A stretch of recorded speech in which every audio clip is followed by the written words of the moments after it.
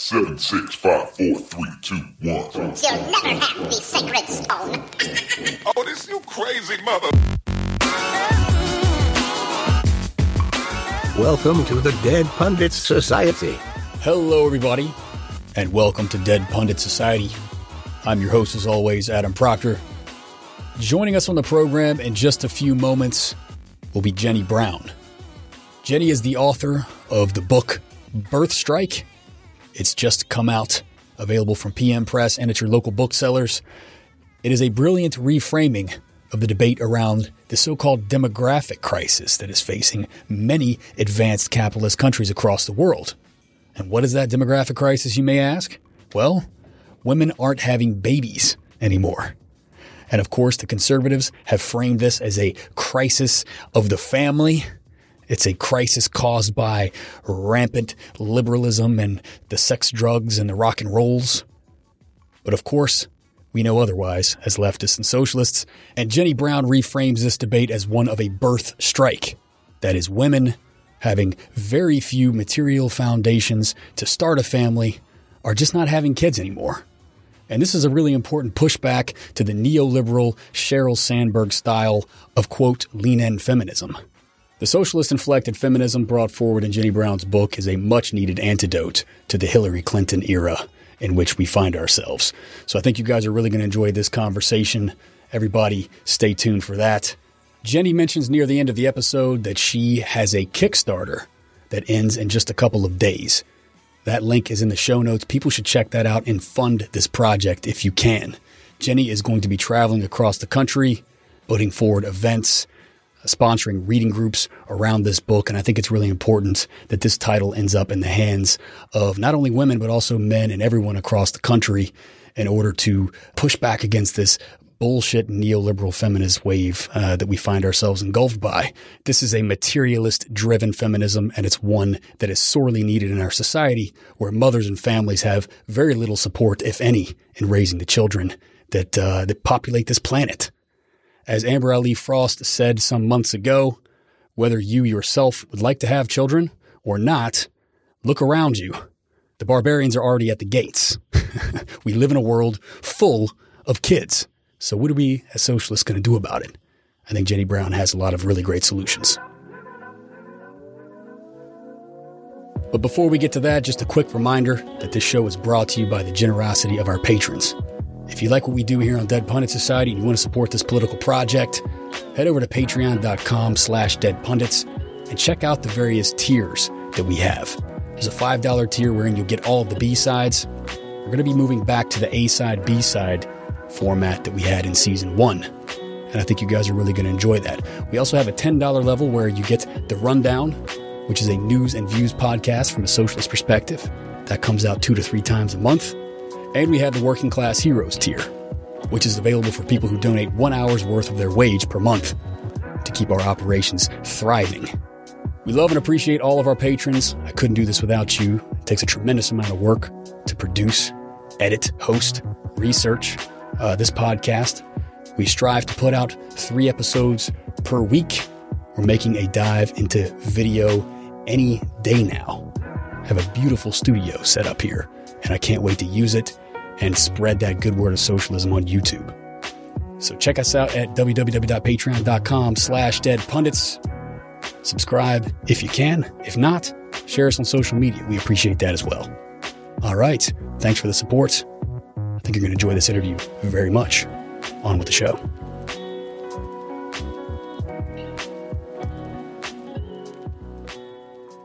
Joining us on the line today is Jenny Brown. Jenny is the author of the forthcoming Birth Strike, The Hidden Fight Over Women's Work. That's out from PM Press on March 1st. It's available for pre-order, both the ebook and the hard copy of that book. It's a fantastic one. Excited to talk to her about this. She's also an organizer with National Women's Liberation. She's a former editor of Labor Notes. And she has another book that is going to be out late fall out of Verso, the Jacobin imprint there. It's going to be called Without Apology, The Abortion Struggle Now. So much to talk about. Thanks for joining us, Jenny Brown. Thanks for having me. So your day job, I suppose, you might say, if you had time for one, given these 2 book projects that you have coming out, you must be very busy. But your day job is an organizer with National Women's Liberation. Talk to us about that organization and what your role is there. Yeah, we're a feminist group that has roots in the 60s women's liberation movement, in particular, a group that was the first women's liberation group in the South, Gainesville Women's Liberation, and the legendary New York group Red Stockings. And we're a dues-funded group. We founded ourselves 10 years ago in the middle of a struggle to get the morning after pill over the counter. You can join anywhere in the U.S. where we have $10 to $20 a month sliding scale. Our website is womensliberation.org. Fantastic. People should check out that organization. I chatted with Kirsten Swinth about her book on Feminism's Forgotten Fight.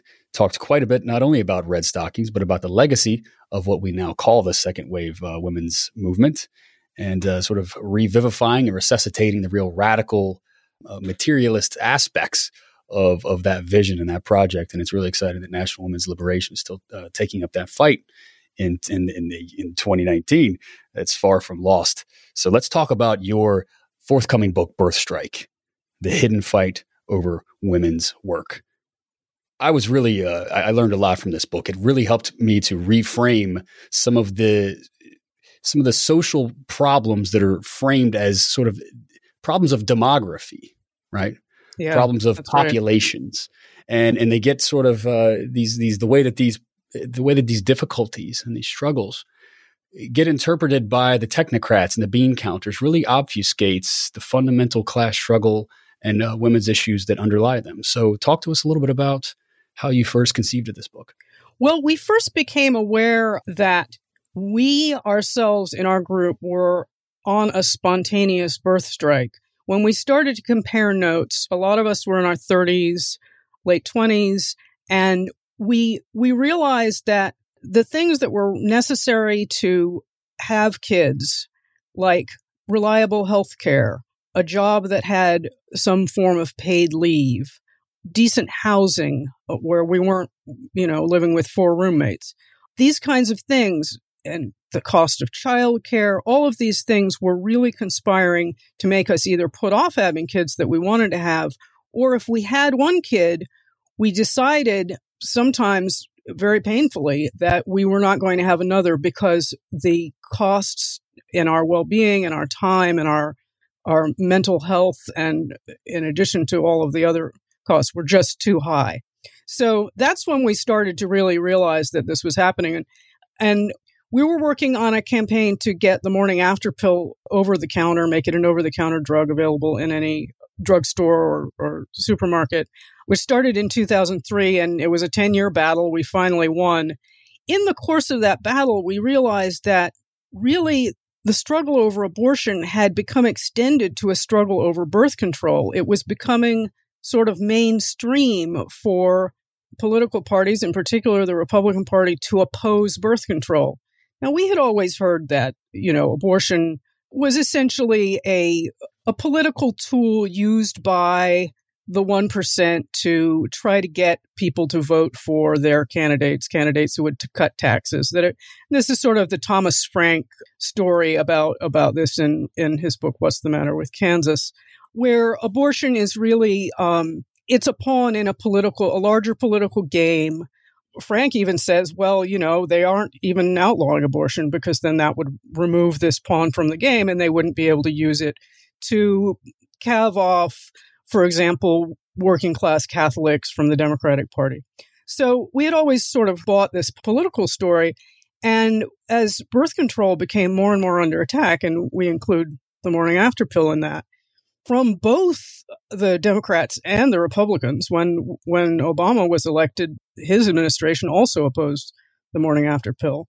We realized that this had to be something deeper. And so we started to put these two things together. And we really felt that what has been going on is that really in the U.S., we have been doing all of this care work on the cheap. Employers and the establishment have been getting us to do this care work without the kind of benefits that they have in other countries. So that was a real eye-opener for us. Talk to us a little bit about the scene on the left right now with respect to not just kind of broad social reproduction issues, which have always been at the forefront of socialist feminist politics and radical feminist politics.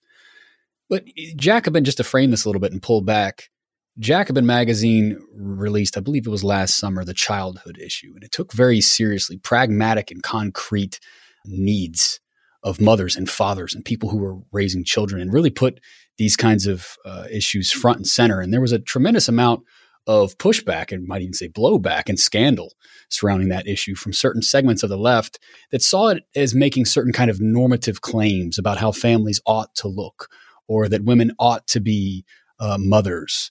And, I think there we can have some really nuanced and useful and comradely debates around those broad topics. But one of the things that perhaps uncovered is that I'll phrase this in the form of a question. Is there a kind of anti-natalism on the left that has emerged in these kind of broad and complex political and social forces that you described over the last 40 years? Well, our thought on that is that, of course, there are some women who don't want to have kids, and that's fine. When it gets to the point where those of us who want to have kids are unable to make it work because of our economic circumstances, that is really depriving us of an essential part of our lives. And so I think I wouldn't say that there's an anti-natalist. I think there for feminists who were active in the 60s, who were constantly having crammed down their throat that motherhood was the only way that women could be a real person, that there continues to be that fight over motherhood being the definition of women. And I do think that is still a problem.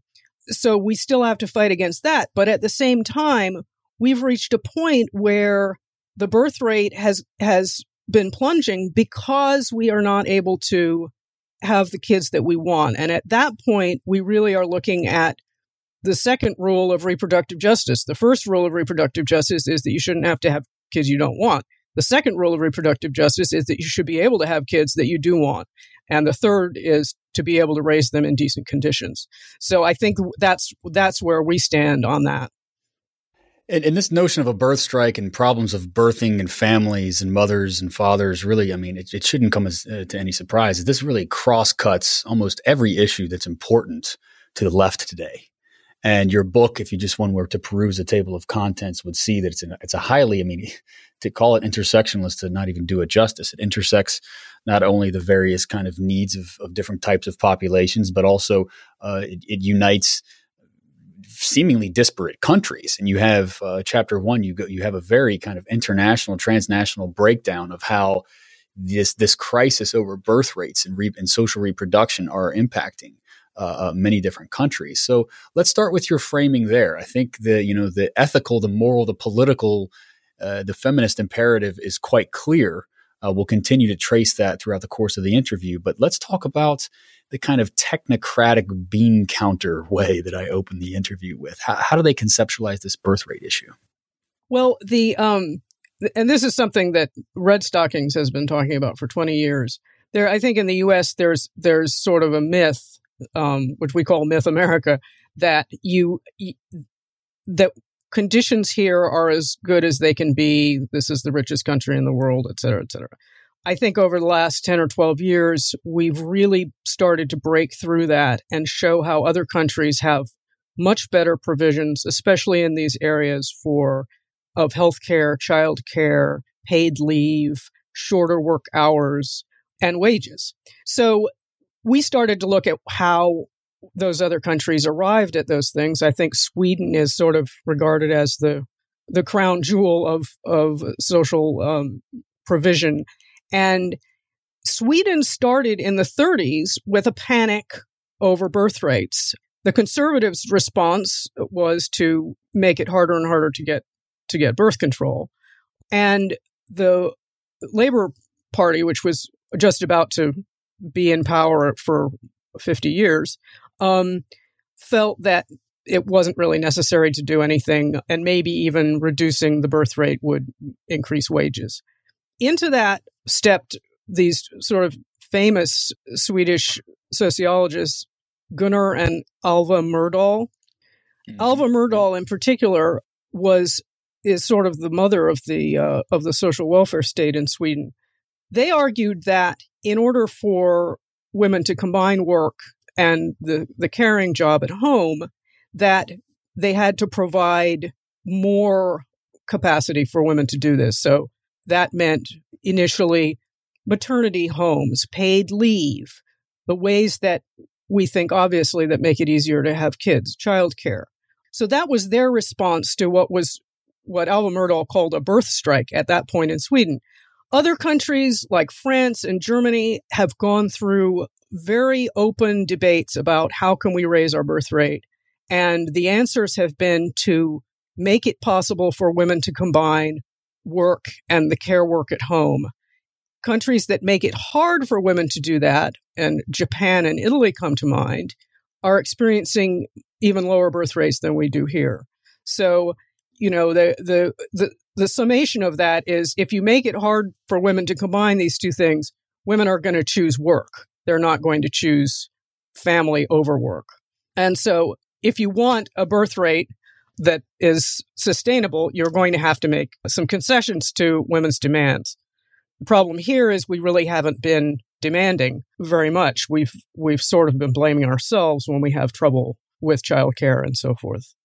So, this is a real social and political and economic crisis that's brewing in many countries, felt most acutely in places like Japan and also many places in the European South. Portugal and Spain are two countries that feel this quite acutely. You mentioned Italy has had some very repressive policies that emerge from this. And talk to us about some of the kind of political trajectories that come from this, perceived technocratic crisis. I know in Japan, there's some right parties that have, sort of very seemingly commonsensically offered that, well, yeah, we've got to outlaw abortion, obviously, because we need all the babies that we can get. Right. And so there's this really just atrocious logic and these atrocious reactionary trajectories that come from this.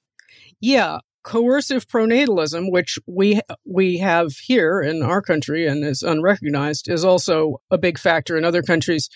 In Japan, the anti-abortion efforts in Japan have not been that successful, but what they have been doing is making childcare more available, making it harder to fire women upon getting married or getting pregnant, which is very prevalent.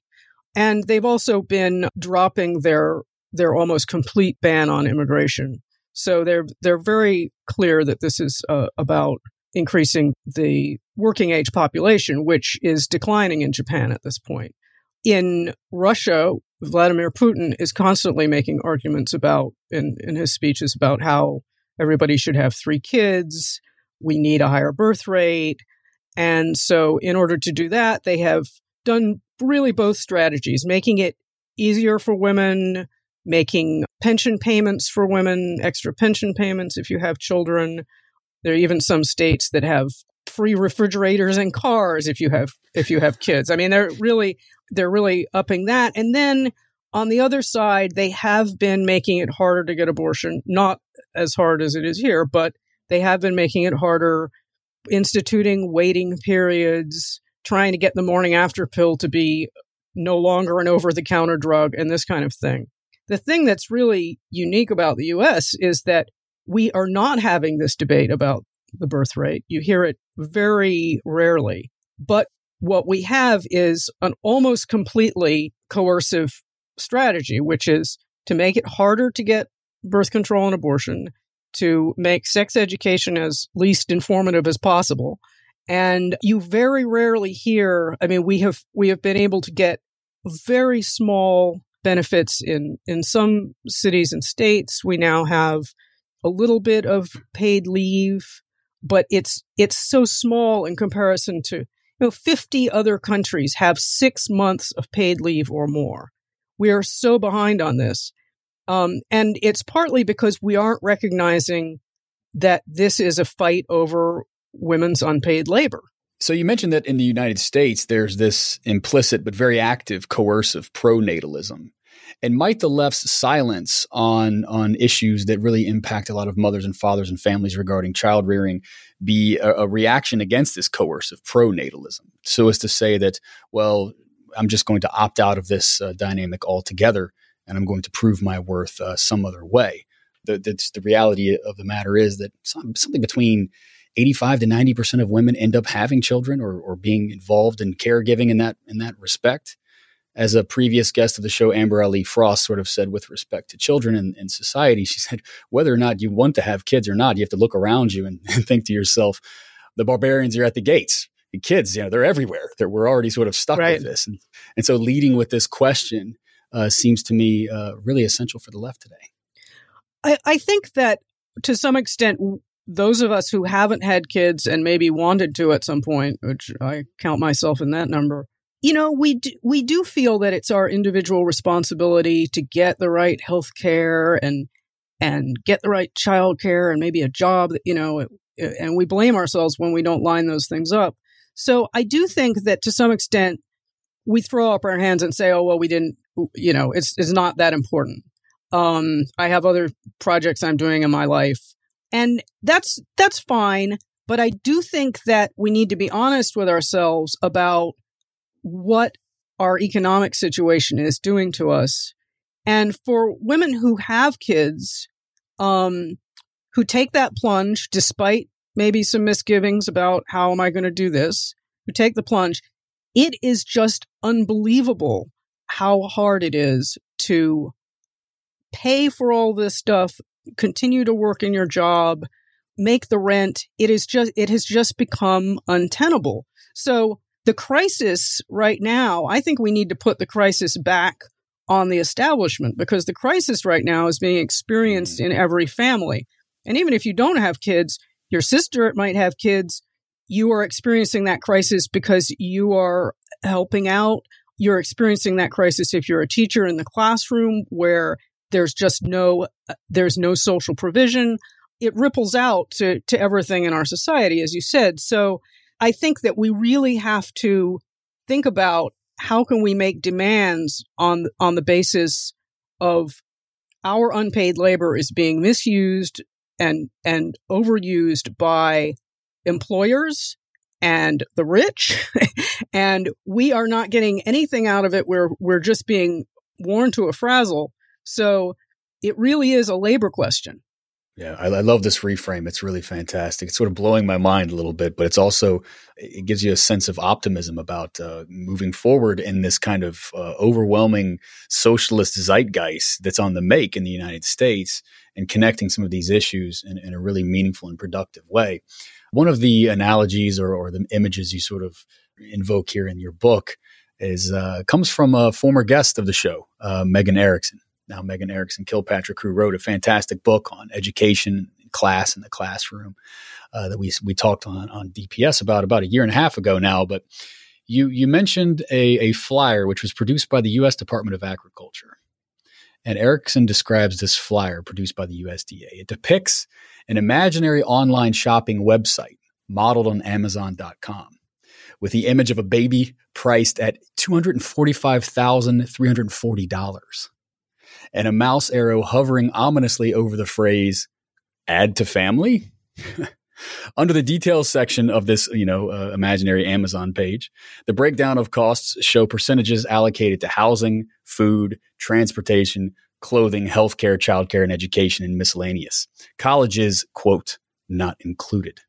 So this ad, is being circulated by the USDA to try to get people to think seriously about taking on this personal responsibility that you just outlined there in your previous response. But I think you invoke that flyer, and my feeling when I read this passage from your book was sort of it was almost comical. It was like, imagine that being a real Amazon page. Who would buy that baby? Right. Who could afford it? It's bananas. So talk to us a little bit about that section and why is it that we don't sort of look at childbirth this way? That's Megan's book is great. Well, we look at having and rearing children as an individual responsibility, and this comes out in all sorts of ways. Libertarian commentators saying, "Why should I pay for property taxes for your schools? I don't have kids. You're the ones having kids." And this is a fundamental misunderstanding of how a society works. We're told over and over, children are the future, but in fact, children and people younger than us are the present. The age structure of society is very important. So when you're 50, there are people in their 40s and 30s and 20s doing all of the things that are necessary to make a society run. So, and for the people who are benefiting the most in our society, of course, the billionaires, the 1%, however the employing class, whatever you want to call them, they are really getting a great deal from the parents and particularly the mothers of America, right? We think it should be a collective responsibility. It's very clear already we've established that schooling should be paid for by the state, and I don't think very many people would argue with that. I know that there are attacks on public education, but I think people understand that. That should be extended into the earlier grades. And for workers who are having kids, they have got to have some time to have them. I mean, this has gotten worse in the U.S. We used to have something for the unionized portion of the working class after World War II. There was the idea that there was a breadwinner family wage, right? So usually the man, almost certainly the man in the 50s, would be paid enough to support his spouse and their children. What has happened is as wages have stagnated and costs have risen, especially for healthcare, workers have been couples have been sending both spouses out into the workforce. That means that employers are getting 80 hours out of this couple where they used to get 40, and they're no longer putting anything in towards the family care job, in essence. Now, of course, it was a sexist way to do this. The family care job shouldn't be only women, and women should not be dependent on a male breadwinner for their livelihood. So it was all a very bad way of arranging it in terms of sexism. On the other hand, there was a progressive element, which was that employers were actually putting something in towards care work through this family wage. When it happened, obviously, it was only a portion of the working class that ever achieved that. Now we're, a non-sexist way to achieve the same thing would be both spouses working 20 hours a week. That would put us back to the situation we were in the 50s and 60s. So you can imagine basically 20 hours a week from every person has been stolen to benefit employers. No wonder there are so many billionaires and we're struggling. Right. Well put. I mean, one of the real impasses or conundrums that the left is trying to face right now is what you just mentioned there, is that on the one hand, the family wage was the real crown jewel in this post-war quasi social democratic trade union backed left, wherein, largely male workers would go on strike, by the way, supported heavily by their spouses, oftentimes doing much of the work during the strike, but I digress. I love Harlan County, USA documents the activity of the wives of the miners really well during strikes and stuff. So strikes were a family affair, to say nothing of the fact that men were going on strike to protect their women folk. I mean, nothing further could be the case for sure there. But the problem is that the crown jewel was the family wage. And you mentioned that's just a fundamentally and foundationally sexist relation. But we haven't found anything that we can sort of wrap our heads around and agree to universally as a left in such a way that would replace it. So you mentioned one alternative. I want to get back to the real arguments and content of the book, but to prefigure things a little bit here going forward, give us some more alternatives. What kind of alternate vision should we have about how to fight for these things? Well, we say, replace the family wage with a social wage, which is something that everybody in the country gets just simply because they're there, and includes everything from healthcare to housing to a guaranteed income if you don't have a job. I mean, in the U.S., we get these things that are provided through a social wage as part of our individual jobs. Healthcare is a great example. It's available only as a fringe benefit. And if you don't have a job that provides it, you're pretty much out of luck unless you can afford the giant deductibles and copays of Obamacare. But that's a fairly recent development, right? So universal health care would completely remove Medicare for all, enhanced and improved Medicare for all, would completely remove that pressure from workers to stay in a job to keep your health care, to get a job so you can get health care, to keep your job or not go on strike if you have your health care through your job. This would be tremendous for all working people to have that detached from the job. So we think that a social wage is really the way to go, and to replace the sexist family wage. So it really intersects with a lot of these sort of bread and butter, socialist demands that are in the ether right now, be it Medicare for all, paid family leave, the improvement of our public schools, all of these types of things, which why is it then, do you think, just if you might sort of venture a guess, take a crack at it, why is it then that feminism is seen to be, talk about a fringe benefit, why is feminism seen to be a sort of a fringe topic on the left, when in reality, these things cross-cut really all of the really central and important and universal issues that the left fights for every day? Well, gosh, I mean, my experience is that feminism has always been integral to the left, but I realize that perhaps other people haven't had the benefit of, growing up in a town where there was a lot of active feminism that was very much part of the left. So I can see where it gets separated out.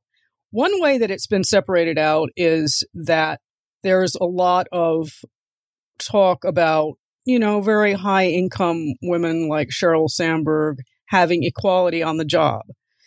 And that's defined as feminism. And, Sheryl Sandberg is correct that women in tech have a lot of discrimination, and she's right to point that out. The problem is that discrimination on the job in those very rarefied jobs really doesn't begin to tackle what women are facing. We do want to stop discrimination, but there are so many other things that are happening. And Sandberg, who I think of as an enemy in the effort to defend public schools because of what Facebook did in Newark and the various things that they've done. So I believe she's a class enemy in terms of that. She did sort of basically admit after her husband died that she had not really realized how difficult it was to be a single parent with kids. And this is a woman who has $1 billion in personal wealth. So you can imagine what the rest of us are dealing with. So even she realized that her prescriptions were inadequate. The main problem, of course, with the Sheryl Sandbergs and I think also the Gloria Steinems for an earlier generation is that their recommendation is what women should do differently to achieve their goals. So rather than looking at how the system is oppressing us, it's very much more how you can lean in, how you can visualize success, how you can dress for success. It's just basically telling women that they should seek individual solutions. The problem with that is, of course, that women are smart and strong, and if there were an individual solution, we would all be doing that. Right. That's right. Yeah. I'd be leading the way, and the rest of us would certainly follow suit, as we often do with other realms of life and society. No question. I think one of the first solution that's put forward in the face of this birthright crisis that we began the conversation with is the way in which costs of parenthood were transferred from the government to families. The second wave women's movement, in many respects, really kind of had they took issues of family very seriously, and that was one of their banners of discussing how family and children and social reproduction was at the center of their politics. But somewhere in the 1980s, you'd say, in the crisis of a political and economic crisis that swept the world, somewhere in the 1980s, the far right, or not just the right in general, was able to capture that rhetorical dominance when it came to talking about the family. The first one that comes to mind is, James Dobson's focus on the family, the way that these kind of arch conservatives have co-opted that discourse. Talk to us about what role that plays. Well, of course, this is a trick, because what they really mean by the family is not what we think of as the things that would help a family. What they really mean by the family is to take all of things that could be socially provided, such as schooling, and push them back into the family, which really means onto women in the home. So, for example, homeschooling. Homeschooling is a giant movement in the right wing. I mean, I recognize that not everybody who homeschools is right wing, and many are just trying to protect their kids from bad schooling conditions. But homeschooling is basically taking something which was a public responsibility and putting it onto what is almost certainly the mother doing the work. That's just one example.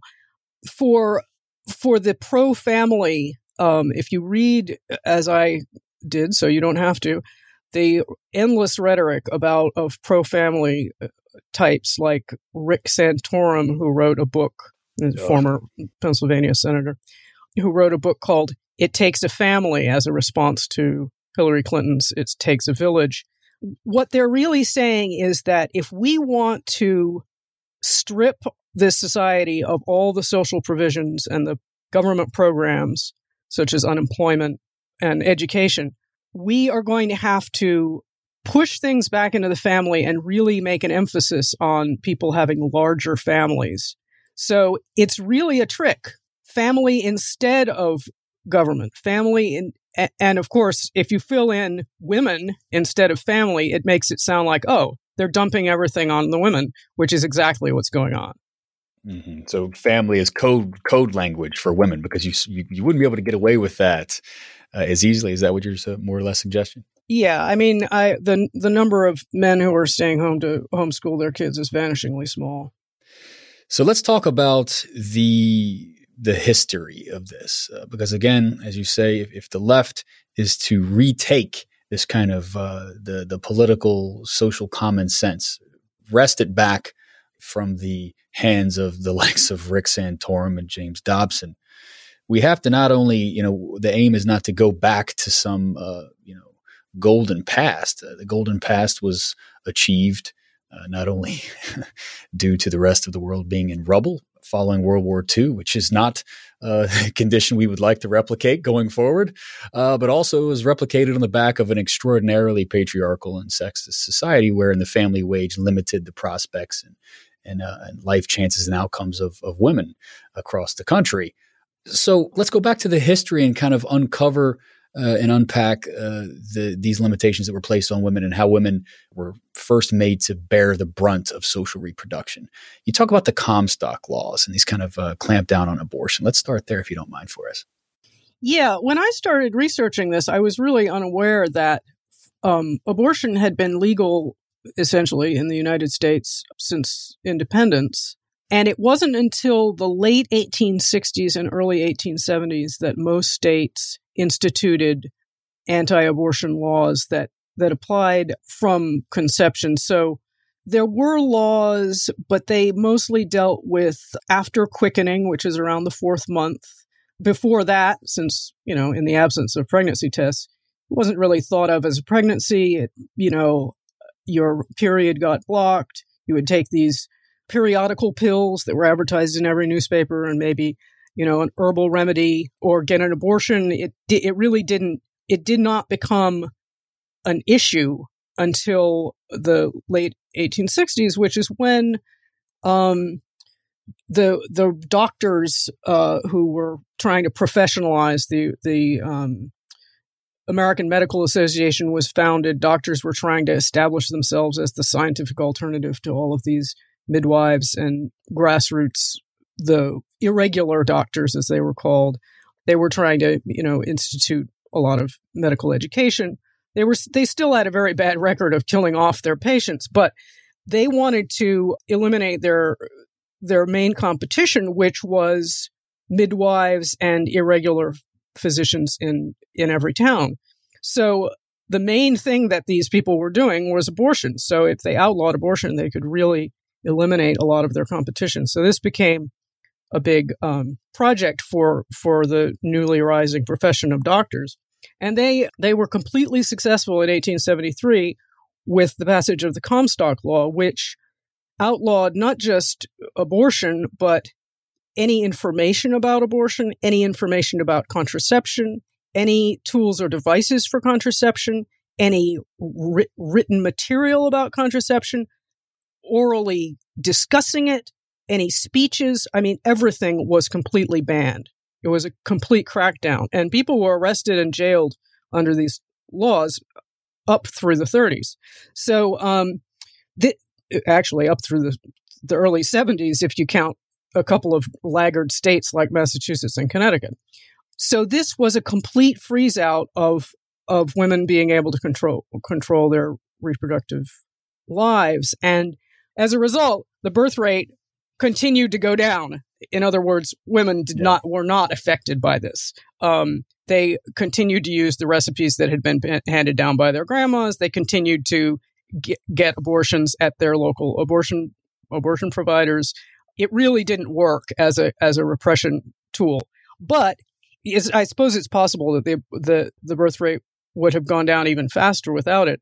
But the main thing here is that the ideology was designed to put women back in the home, to make them have more babies. There was a lot of fear of immigrants with the foreign religion, namely Catholicism, coming in and outbreeding the WASP natives.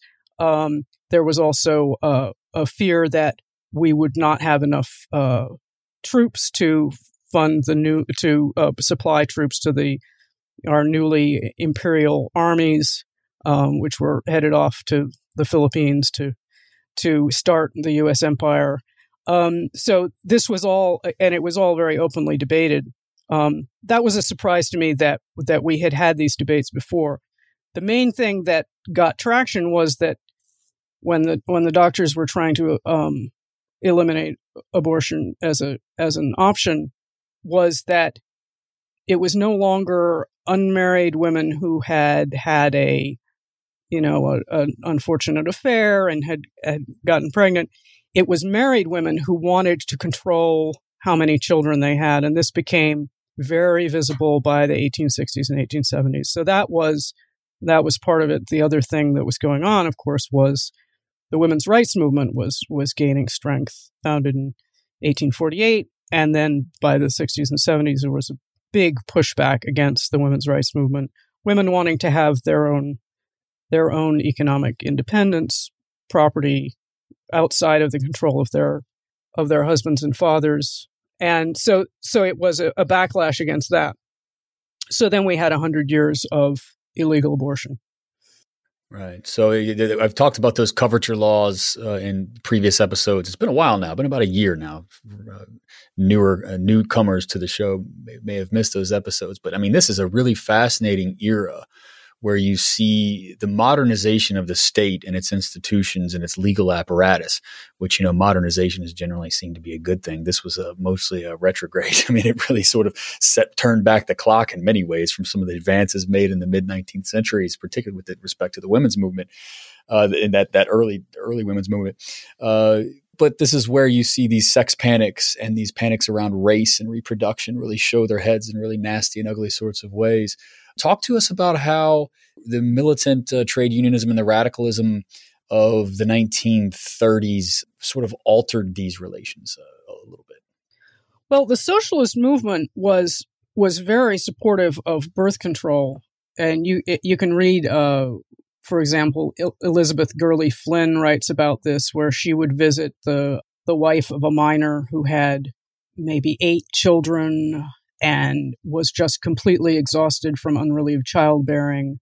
And she argues that birth control, and I expect probably she also means abortion because that was the most effective birth control of the time, is really a working class weapon to just relieve the burdens of working class families. So that's maybe, 1915, this starts to really be an argument that people are making. And I think that up through the 30s, people understood that the ruling class wanted us to have more kids. We were fighting that with birth control and abortion. There was the socialist newspaper in New York, The Call, carried Margaret Sanger's columns. Eugene Debs wrote Margaret Sanger when she was in exile and said, if they try to railroad you, we can get together some armed men and make sure you don't get locked away for life. I mean, there was a lot of solidarity within the left around birth control, getting birth control available to working people. At the same time, Emma Goldman is doing her birth strike lecture where she talks about birth control. This is all sort of an organic part of the left, of all different aspects of the left. And you can see it running through. And it's very clear that, for working class families, it was not possible to raise as many kids as pregnancies as they had. I mean, that was just unrealistic. That was one of the things driving women into the ground. Talk to us a little bit about the racial aspects of the birth strike and this kind of coercive pronatalism, which is very contradictorily combined with this clampdown on social provisioning, which would, logically help the pronatalists. However, there are these racist and xenophobic and sort of ethnically charged undertones to the way that folks have clamped down on social provisioning, because as we know, the historical trajectories here that Black and brown folks in the United States find themselves in the lower rungs of the income and class structure. And therefore, we have a lot of narratives about welfare queens and people sort of taking advantage of the government and all of these narratives that arise in the ugly 1970s and 80s that really represent the success of the conservative movement coming out of, say, the 1940s and 50s in the United States. So talk to us about how the racial elements and the immigration element sort of mixes in here. Because I said, this birth strike, it really just cross-cuts just about every damn issue over the past 100 years, doesn't it? Yeah. So probably we could trace the worst and most galling coercive pronatalism to the days of slavery, when enslaved women, first of all, the power structure made a law that said that any child of an enslaved woman was themselves property of the owner. Mm-hmm. That's true even if their father was free. So that created, especially when the slave trade was ended, that created enormous pressure by slave owners to force enslaved women to have kids with, just horrendous results. However, as there always is with this kind of thing, there was a great deal of resistance, and scholars have traced all kinds of evidence of enslaved women giving each other abortions, using herbs to prevent pregnancy or cause miscarriages, midwives conspiring with women to stop pregnancies. So there was an enormous amount of resistance within that really awful system. But bringing it up to date, what we see is that for women of color and poor women, instead of assistance for having children, for example, housing subsidies or forcing the landlord to fix the building or, really reliable health care or child care, what we've seen is the enforcement model that we've, the sort of carceral state coming towards child rearing. And so the picture, I think, is most clearly drawn by Dorothy Roberts in her book, Shattered Bonds, where if you don't have the money to provide a healthful environment for your child, especially if you're African American, you are likely to experience enforcement coming down against you, and you may have your children taken away, put into foster care where the foster parents are actually receiving a stipend to take care of the children. Of course, they would never dream of giving that stipend to the natural birth parents. Unreal, and they must be punished. They have to be punished, right, for being unfit mothers. Exactly. And all of this, I think, it's partly made possible by racism, right? People don't think it'll happen to them because they think it only happens to Black folks. So the white folks aren't standing up against it. But it's also made possible by this idea that children are your individual responsibility. If you are unable to care for them, that was your choice. You made a choice to have them, and you really are guilty of doing a terrible thing. I would like to completely turn around that view and say, look, parents are doing this incredibly important part of our society. They're providing this very difficult, very time-consuming and expensive service that all of us are benefiting from. They're providing all this love and care to these children. And so we're benefiting. So the society should, in turn, be making it more easy, making it possible to do these things in a way that is decent and not fraught with stress and deprivation. Part of the debate around Social Security has been, oh, well, we don't have enough kids to support the elderly. Now, that's mostly a lie, but the part of it that's true is that, yes, the age structure of the society does matter for all of us in the society. And so that means that parents are doing a really needed job, and we need to be supporting that, those of us who don't have kids, and in particular, employers who have been benefiting from this economy disproportionately and really disproportionately for the last 50 years, need to be putting in resources to make child rearing something that's possible and actually something where we feel that we are giving to our kids what they really deserve. You mentioned in the book that immigration really, or the immigration debates in the country really stem from this low birth rate, quote, crisis, and that immigration offers a way for us to provide a ready-made and malleable and, quote, flexible, very barbaric sense, form of sort of labor, which rectifies this shortcoming. As you mentioned early on, I think most societies, you need an average of 2.1 births per couple to sort of replace and replenish the existing society. And if I'm not mistaken, the U.S. rates is somewhere around 1.76 right now. So that's correct, yeah. So we're below the level of being able to replace our population, which has a wide-ranging degree of effects from, the tax base, things for Social Security payments. Although, by the way, Social Security is doing just fine, everybody. Don't buy the smears and the slurs. But nonetheless, it's still a social administration problem when you have a declining population. And so immigration is one way to solve that in a really barbaric way. Talk to us about that section of your book. Right. Well, there is a split, I think, in the establishment over immigration right now, and but I would say that for employers, immigration, they basically love immigration. Most employers, that is not to say that they want immigrants to have rights, of course.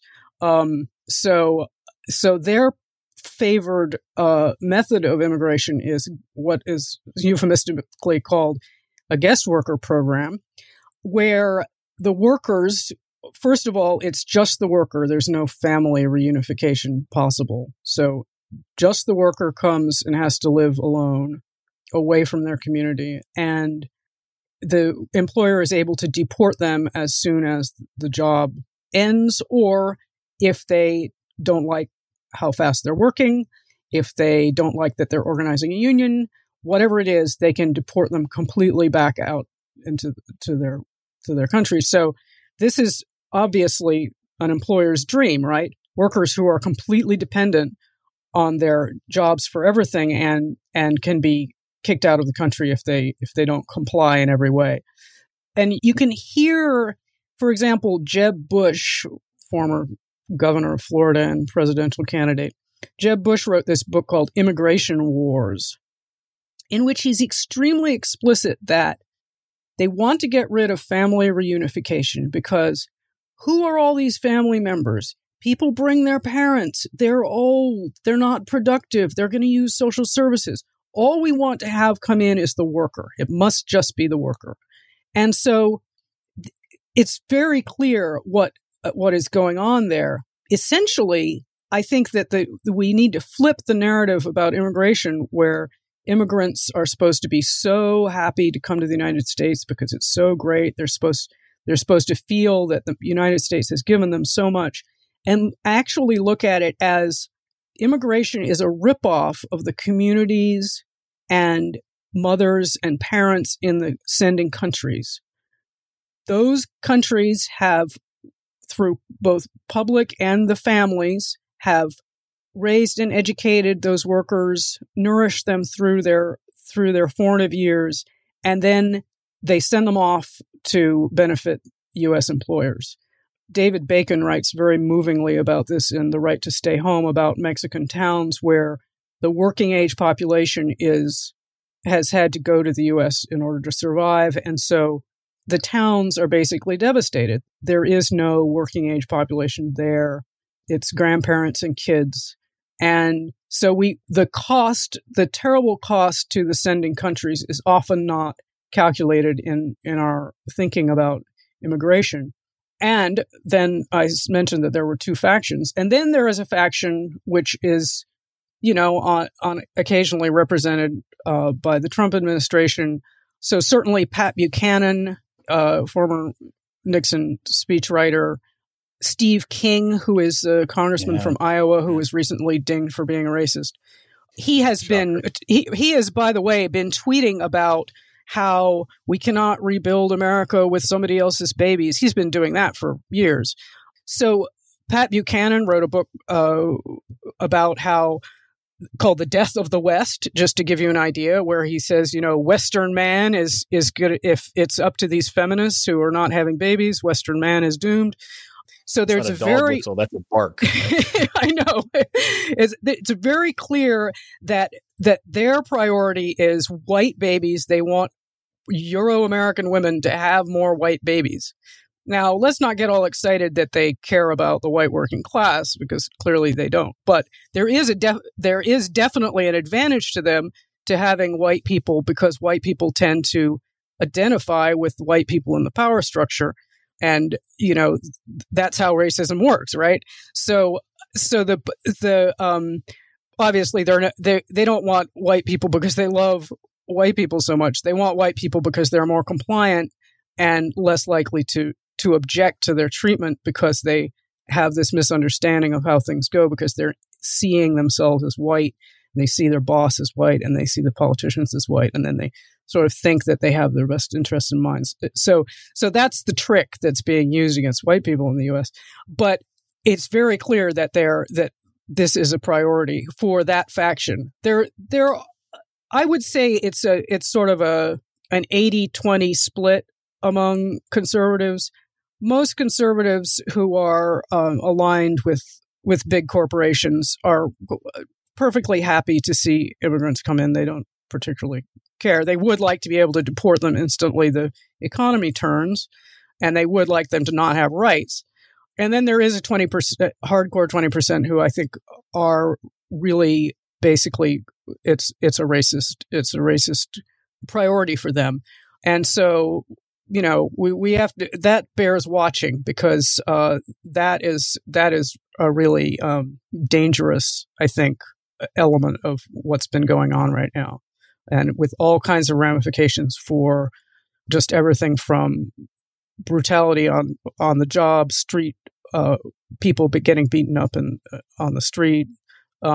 It's very, very toxic.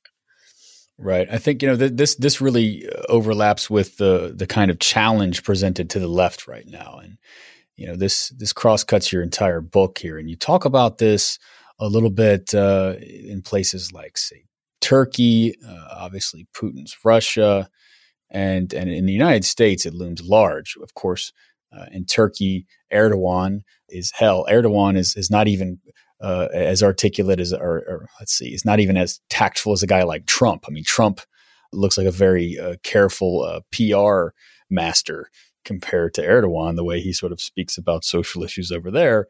And what you have here is this kind of there's this conflict between the imperatives of what we might call neoliberalism that have lifted up women in a Pyrrhic sense, you might say. These Pyrrhic victories have lifted up women and forced them into the workplace. That's encouraging them to go out and seek higher education, which is making them eligible for corporate positions. In a sense, it's kind of trying to privilege the sorting mechanism to basically glean the talent for these corporate boards and these jobs that require international trade and all the rest of it. And as you mentioned, these women are choosing careers over family. And so the hardcore reactionary forces in these countries are focusing on things like blood and country and motherhood as a responsibility to the nation, and shirking one's responsibility. But what that does is it sets up this dichotomy between the imperatives of neoliberalism as the kind of progressive force in society versus the, obviously reactionary forces represented by the likes of Erdogan and, Pat Buchanan. Now, how does the left carve out its own space its own vision for what progress and justice ought to look like in the face of these kind of, Davos style faux progressive narratives that come from the neoliberal class? Well, the way the feminist movement has always done it is to really look at our own experience. And in the book, I have a chapter of women talking about their experience with having kids or deciding not to have kids.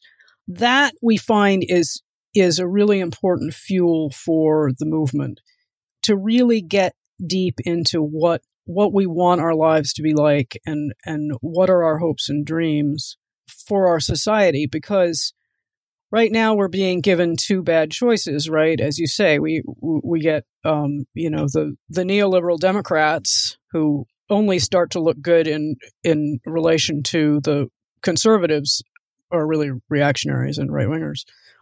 But I really think that for us to start to talk about these issues with parenthood is a real opportunity for the left to feel, for people to feel the relevance of these things, because families are really struggling. And if we can start to demand things that will really immediately benefit them, I think that's just, obviously, in the case of healthcare, is just wildly popular. It's if we don't address these, and I think it's very clear there's an easy litmus test for, is somebody willing to go up against the power structure? And that is, are they willing to eliminate health insurance companies from the healthcare system? Because if they're not, then it's just rearranging deck chairs, right? And so I think that, that is a first place to look.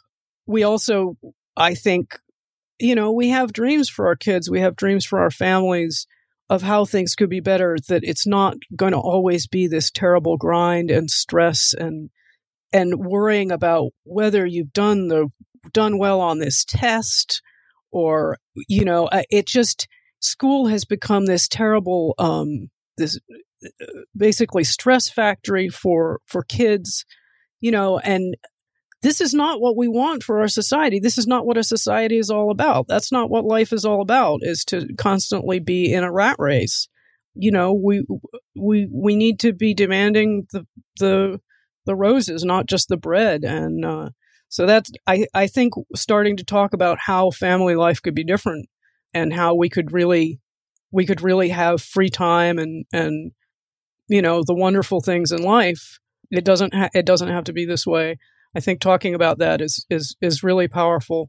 And I put some consciousness raising questions in the back of the book, and we're urging people to do consciousness raising groups around their decisions to have kids or not to, and whether they change their mind, how things have worked out for them, and the things that they would really like to see different. And so I think that's a powerful way for people to really focus on what we want and how can things be different.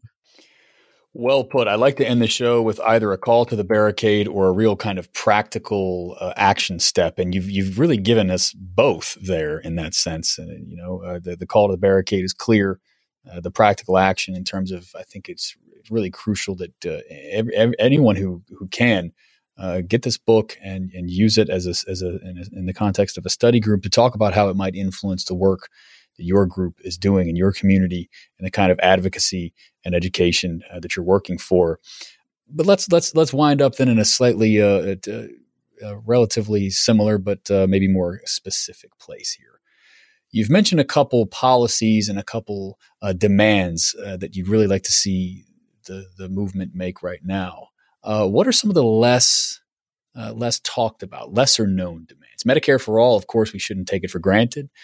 The many of the leading Democratic candidates right now are doing their damnedest to water that down beyond any and all recognition. But what are some of the other policies that you would really like to see as litmus tests for, say, certifiable Democratic Socialist candidates in the way that, say, DSA chapters, for example, are thinking about endorsing or not endorsing certain candidates going forward? So healthcare is at the top of our list. Universal child care, free like the public schools, unionized like the public schools, because childcare teachers, as we know, are the lowest paid profession in the U.S. We also are looking at long paid leaves for both parents. It should not be exclusively for women, which is, I think, one of the things that during the Trump campaign, they bandied about an 8-week paid leave for women only. That obviously just dumps more work on women and separates men from the process of child rearing, which is both bad for women and for the kids and for the guys. And we think that 6 months it should be the minimum, because so many countries 50 countries have 6 months or more paid leave. In France and Sweden, it really adds up to about 3 years. And then we also think we should continue to fight for a shorter work week. This was very hard. I was involved in trying to have a labor party in the U.S. in the 1990s. It came out of the Oil, Chemical, and Atomic Workers Union and the United Electrical Workers. And when you talk to people about a shorter work week, they just automatically hear that they're not going to get enough. They're not going to get paid for all the hours, right? So people are in a struggle to get more hours. So when you say a shorter work week, they think, gosh, I won't be able to live, right? Yeah. So very much we need to talk about how the work week has been lengthened, both through this switch from the family wage to no family wage, and through just unpaid overtime, all of the demands, having to have 2 jobs in order to make your rent, all of the ways. So we really need to talk about how can we shorten down the work day, and it's been done in other countries. In Germany, they are working 10 weeks fewer a year than we are here. 10 weeks. Can you imagine what you could do with 10 weeks a year? Wow. So it's mind blowing how much we have been hoodwinked into thinking that we have to work these, that we have to tolerate these conditions. So I think a shorter work week is because really our struggle, the struggle for working people down through the ages has been for our own time. And this is, we see this in the crisis in our families. And we see it as a crisis in our lives. So I think the struggle over time really needs to be brought to the forefront. Well put. A lot to think about, a lot to mull over in terms of how we conceptualize our politics and our struggle and the things that we're fighting for and the way that we argue for them. And I really love the way that this book places front and center the real everyday materialist demands faced by the many, and pulling the left out of its little sort of academically oriented enclaves and forcing us to grapple with the needs of the vast majority of people. Which also, by the way, happens to include the most marginal and oppressed in this society as well, disproportionately so. So, really cross-cutting stuff here. Fantastic read. People should go ahead and pre-order this book or pick it up today. It's available March 1st. It's called Birth Strike, The Hidden Fight Over Women's Work. Jenny Brown, thank you so much for joining us on Dead Pundit Society. Thanks. And I should add that we have a Kickstarter going for me to talk. We're doing a book tour, and we're starting consciousness raising groups around the country around the book. So if you want to help us with the Kickstarter, you get a free book, and just search Birth Strike on Kickstarter. That's right. I'll place that link in the show notes so that people don't miss it, and we'll tweet it out on our social media networks as well. Again, Jenny Brown, it's been a real pleasure. Come back and talk to us next fall when your Without Apology, The Abortion Struggle Now book emerges. I will. Thank you so much. It's been a pleasure.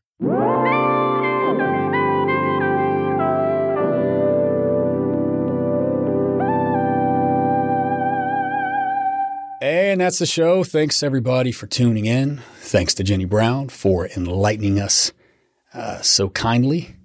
We did that interview a couple of weeks ago. And what we failed to mention is that Kickstarter ends in about 24 to 48 hours, I believe. So if you're looking to donate to that project, you want to help Jenny travel across the country and to put this book in the hands of people who desperately need it and can put it into practice in the real world, which is what we're all about, check out that Kickstarter. I'm going to have the link in the show notes. I've got another bonus episode coming out later this week. Everybody look forward to that. We're going to be continuing the theme of socialism and feminism, working to define and put forward a materially driven feminism, one that far transcends this bullshit neoliberal lean-in model. It's heartening to see socialist feminism take off the way that it has over the past several years, but I got to be honest, it's a little frustrating because a lot of the people who call themselves socialist feminists these days are still far too little influenced by a materially driven form of socialist politics. Jenny Brown's book goes a long way in rectifying this shortcoming, and we're going to be talking with Kirsten Swenthe later this week to talk about her book, which revisits the legacy of the second wave women's movement coming out of the 1960s and 1970s. And guess what, folks? Surprise, surprise, the second wave feminists out there weren't the Gloria Steinems of the world. They were fighting for families and the material needs of all. So, a very different reality from the inherited mythology of what people typically think about the second wave movement. And surprise, surprise, spoiler alert, second wave feminism was also multiracial. It wasn't just a bunch of upper middle class white women. But anyway, everybody look forward to that episode. It's going to be a good one. And once more, if you like this episode and you want to support this project and keep us up and running, head over to patreon.com/deadpundits and become a subscriber today. I hate giving the spiel on a daily basis, but I got to do it, folks. We are crowdfunded. It gives us the freedom and the flexibility to take on whatever topics we desire. We don't have any advertisers to answer to. And, fortunately for you, I'm not doing obnoxious ad reads about penis pills or hair replacement products. So, hey, lucky you. Patreon.com/deadpundits. That's the website. Head over there, subscribe if you're so able. Tell your friends and family. Share us on Facebook. Share us on Twitter. You know what to do. All right. Until next episode. Dead Pundits. Out. Oh, this you crazy mother.